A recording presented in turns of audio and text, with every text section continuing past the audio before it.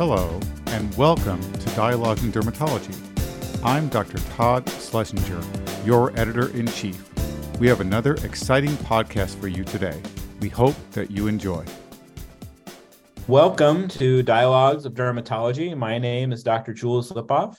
I'm a dermatologist in Philadelphia, an adjunct associate professor at Temple, and also in practice. And today I have two very special guests who are going to talk to us about the guidelines for care of psoriasis, specifically around non-biologics and complementary alternative medicines, severity of measures, quality improvement initiatives, a lot of important stuff. So let me welcome our two guests, Dr. Tina Bhutani and Dr. Elizabeth Prater. Dr. Bhutani is an associate professor at the University of California, San Francisco, and is co-director of the Psoriasis Treatment Center. And Dr. Prater is in private practice at Healthy Skin Dermatology of Oklahoma. Thanks to both of you for joining me today. For having us. So I try to be up on guidelines and read up and know all the things I'm supposed to know as a clinical practicing dermatologist. I saw that there are these guidelines that were recently updated, papers put out in the JAD, and it seems like a lot of the guidelines were last updated around 2009 or around there. So I'm hoping that maybe either of you can start us off with telling me, what are the headlines here? What are the most important changes and updates given the many years that have passed? I think we had a lot of interesting updates as the years have passed in regards to a few specific areas. Regarding the systemic treatments, obviously we have the addition of apremilast to our treatment methodologies. And I think we had some interesting insights on how to monitor some of the medications that maybe we're a little more comfortable with, but some things might be different now from what we did a decade ago. Yeah, and I think just trying to give practicing dermatologists a more practical guideline for the treatment of psoriasis. We know, for example, even though in the labels for topical steroids, they might only be tested for 2 to 4 weeks, that in reality, we're really using them for longer for patients with a chronic disease. So I think we try to focus on those type of things in the guidelines to make it more realistic and usable for the practicing dermatologist. Well, yeah, certainly practical tips, practical guidelines. There's always what's done in studies and what the real world is like, right? Right. So are there any, maybe I'll hone in on that, Dr. Bhutani, are there any specific changes that you would point to as far as practical guidance that you saw in the guidelines? Yeah, I think, for example, for talking about topical corticosteroids, for example, there was some information added about that the use of topical corticosteroids for longer than the 2 to 4 weeks as per label could be safe and is safe if done under careful supervision. And I think there's a lot of data out there to show that there are very, very few cases of negative adverse events from the use of topical steroids. And if there are usually patients who are using, inordinate amounts of super potent topical steroids for really, really long periods of time. So for the most part, as long as our patients are educated by us and use these medications appropriately, we don't usually run into problems, even in the long term. And maybe Dr. Prater, you can speak to what are the biggest changes as far as systemic medications? Now, this is limited to non-biologics, right? In the part we're talking about today. But obviously, there's a lot in the biologic, TNF, IL-17, et cetera, realm. But as far as systemic agents, you mentioned apremilast. Is that the main focus, or are there other systemics we should pay attention to in the new guidelines? At the time where the guidelines were written, that was probably the biggest addition there. I think there's a little bit of discussion about early JAK inhibitors, but not some of the ones that we're expecting to see come to market or just kind of entered the market recently. So I think that would be the main thing as something that's really a new agent compared to the last published guideline. I think one of the biggest changes we saw and one of the hardest things to discuss was monitoring of methotrexate. And probably the biggest change there was removal of kind of a hard line for liver biopsy. And so that's helpful and can be reviewed in the guidelines. There's some suggestions of alternative testing that might be considered. Do you think that the overall trend, my perception is that dermatologists are using some of these older therapies like methotrexate, cyclosporin, et cetera, less. especially when we have options like apremilast? Or what do you think the average dermatologist is doing? Well, I know I'm definitely using less of it, but I'm certainly still using them for other conditions. Occasionally for psoriasis, I think it's really important to be familiar with these medicines. I think cyclosporin in particular can be a really useful tool acutely, and it's accessible too. So I think it behooves young dermatologists to be comfortable with this. But at the same time, I do enjoy not having to use methotrexate initially only to maybe feel like I have to transition to something else. I think those medicines are, they have less favorable side effect profiles.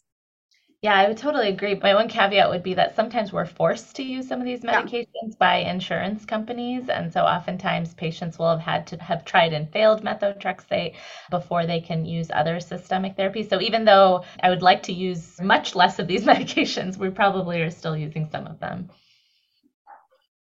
So maybe I'll ask each of you, maybe starting with you, Dr. Prater, how has your therapeutic ladder for psoriasis changed? And how do you think about incorporating these different therapies that you cover differently over time? It's definitely changed a lot.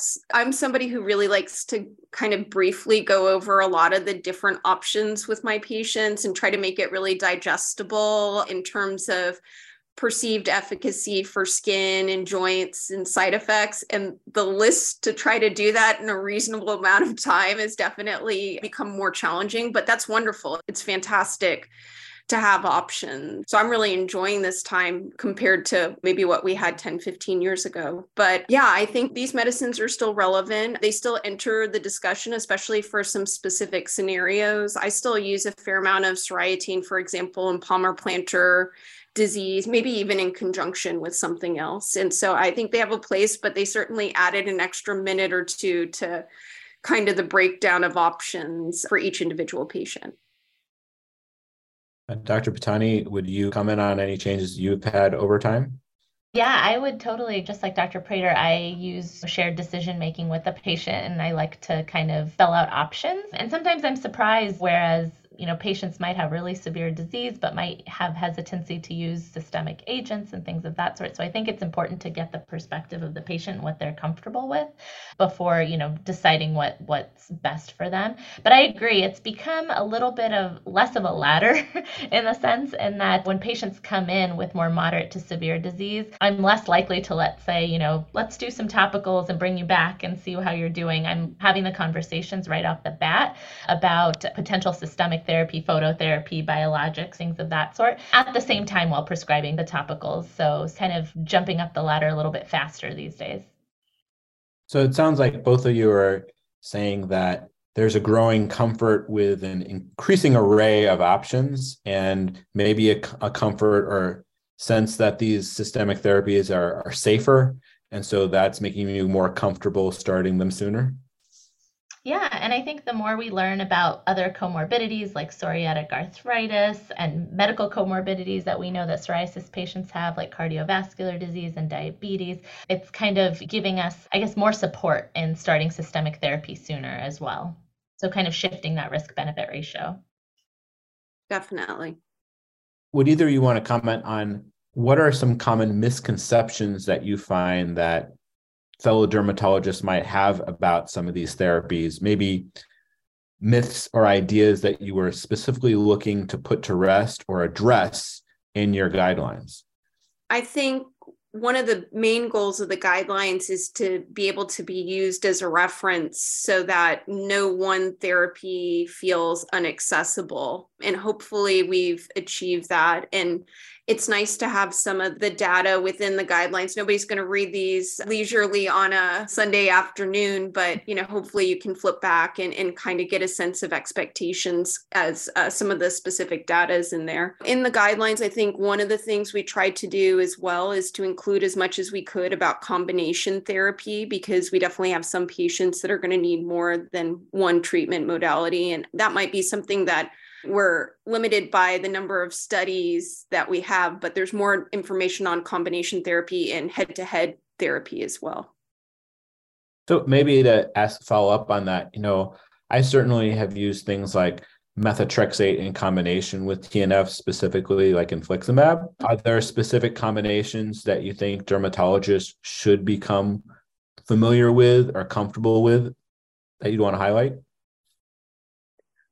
I mean, I'm probably a little more liberal with my combinations when I have to be in terms of the data that we went through. I think one of the biggest things is just, especially for people who may be just starting their practice, that topical therapy really can be combined with any systemic treatment. You don't have to go one way or the other. And in all actuality, that's probably not going to be the case for the vast majority of patients. So I think that might be one that could really be highlighted. I think phototherapy is another one we often combine with patients with biologics or even patients with on other systemic treatments. We often add on phototherapy or use phototherapy initially to help them get, jumpstart their disease improvement. And then like methotrexate, I've also used apremilast in combo with biologics as well. Oftentimes when patients have both psoriasis and psoriatic arthritis or just really recalcitrant disease. Mm-hmm. One thing I would add is sometimes I find that certain patients only have a few plaques that are really bothersome or persistent, and maybe I can even avoid certain systemics by just using ILK, and that can knock out a lesion for a long time, or that plus apremilast is enough if they're not wanting to have any immunosuppression, right? So I think there are a lot of interesting ways that we all practice differently, but always looking to you all as experts in this particular area. As far as speaking of like immunosuppression and other things, obviously we're not talking about the biologic as much today. Are there specific adverse events and risks that we need to be concerned about? We're talking about how safe some of these therapies are, but are there risks that we do need to be paying attention to, or even more than we generally are? I mean, I think within, since we're focusing a little bit recently on kind of the non-biologic traditional systemics, the risk for birth defects on soriatine really can't be underestimated there. So really patient selection there is really important. I think most people are comfortable and familiar with that, but I would certainly say that's, in my mind, the biggest limitation there. Yeah, and I think drug-drug interactions comes up quite a bit, especially in some of our patients who have a lot of other medical issues or medical problems who might be on other medications. So that obviously comes up a little bit more with the non-biologics. With the biologics, we don't have to worry about that as much. So in these guidelines, one thing that I'm not as used to is seeing discussion of alternative medicines or a focus on a lot of the topicals. Can anyone speak to why this extra focus or how often patients are really using all of these? I think it was an interesting thing to go through. I think the real focus was, in reality, patients are using alternative medication with or without the seek of a doctor. And they're probably using it whether they tell you or not in some capacity to treat a lot of their skin diseases. And so we really wanted to make an attempt to capture as much literature and data that we could regarding that. I think one of the biggest challenges is that those non-traditional therapies don't have large randomized clinical control trials. And so when you're making a guideline, that's really a huge part of that level of evidence has to be there to make the recommendation. So we tried our best to go through things, but we weren't able to make some of the same recommendations that we would be able to make with something a little more traditional. Yeah, I think one of the major goals was to make these guidelines really patient-centric. And so again, just realizing what patients are actually doing in the real world and bringing in as much data, as Dr. Prater just said, as is possible with those therapies was really important. Well, for instance, I always learned about the Geckerman regimen, for instance, right? And yet I personally have never done it. And I wonder, like, how common are some of those old school regimens or old school topicals still in common practice?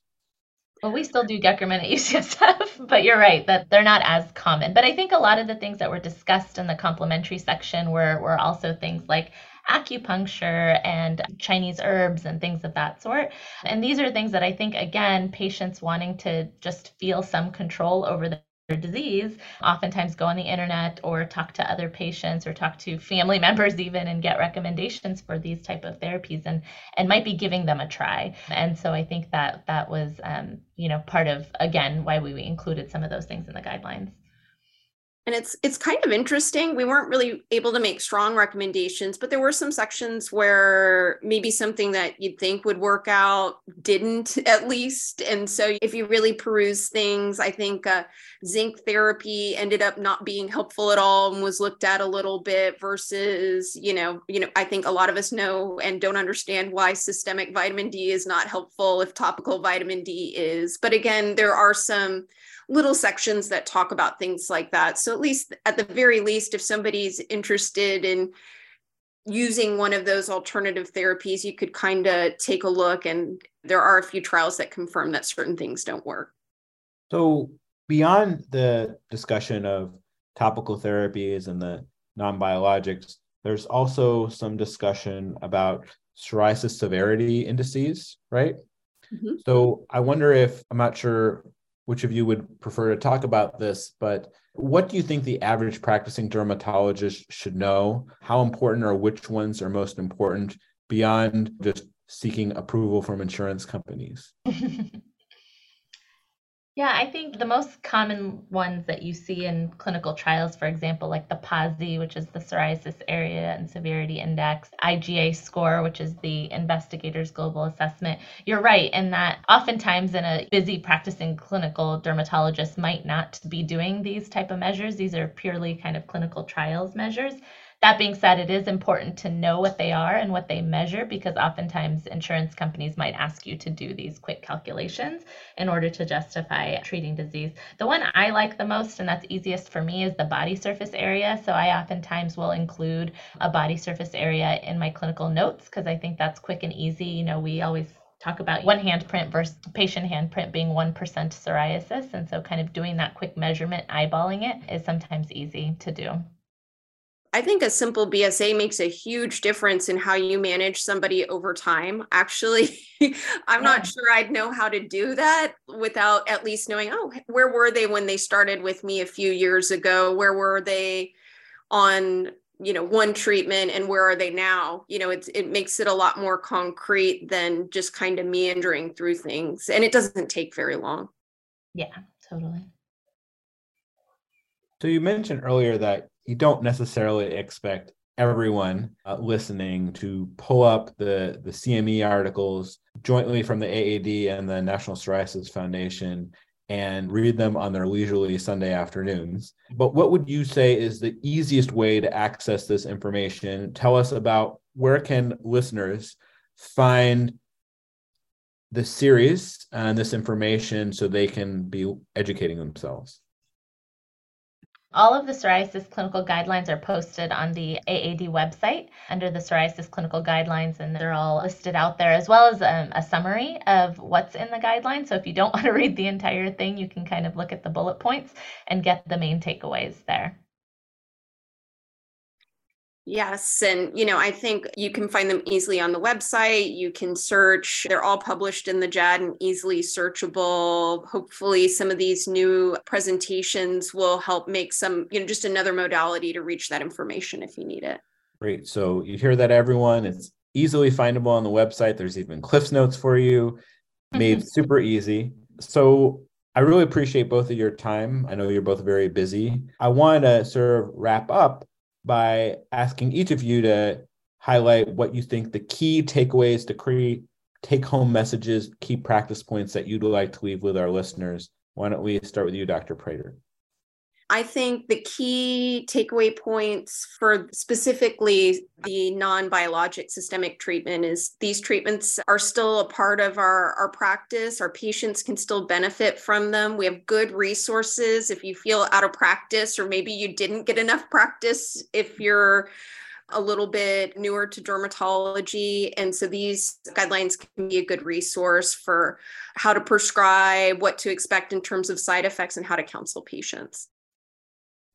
Yeah, and I think that it's important to remember that there's not an algorithm in treating psoriasis. There's lots of right ways to do things. So don't be afraid to try different options and work with your patients to come up with a plan that works for them. Well, I think that was all very helpful and really just a preview of all of the wonderful information that you all have assembled and that I know I can learn a lot from. So I want to thank you both, Dr. Elizabeth Prater and Dr. Tina Bhutani, for your time and spending time explaining the guidelines. And until the next Dialogues of Dermatology, this is Dr. Jules Lipoff. Thank you all very much for listening. Thank you. Thanks. We hope you have enjoyed this edition of Dialogues in Dermatology. This is Todd Schlesinger, your editor-in-chief. For more podcasts, including bonus issues, check us out online at the website of the American Academy of Dermatology or through the Dialogues in Dermatology app. You can now also sync your subscription to your favorite podcast app. New podcasts are released each week in addition to our monthly JAD podcasts. We hope you enjoy these new options for listening to dialogues and the increasing content for your listening pleasure.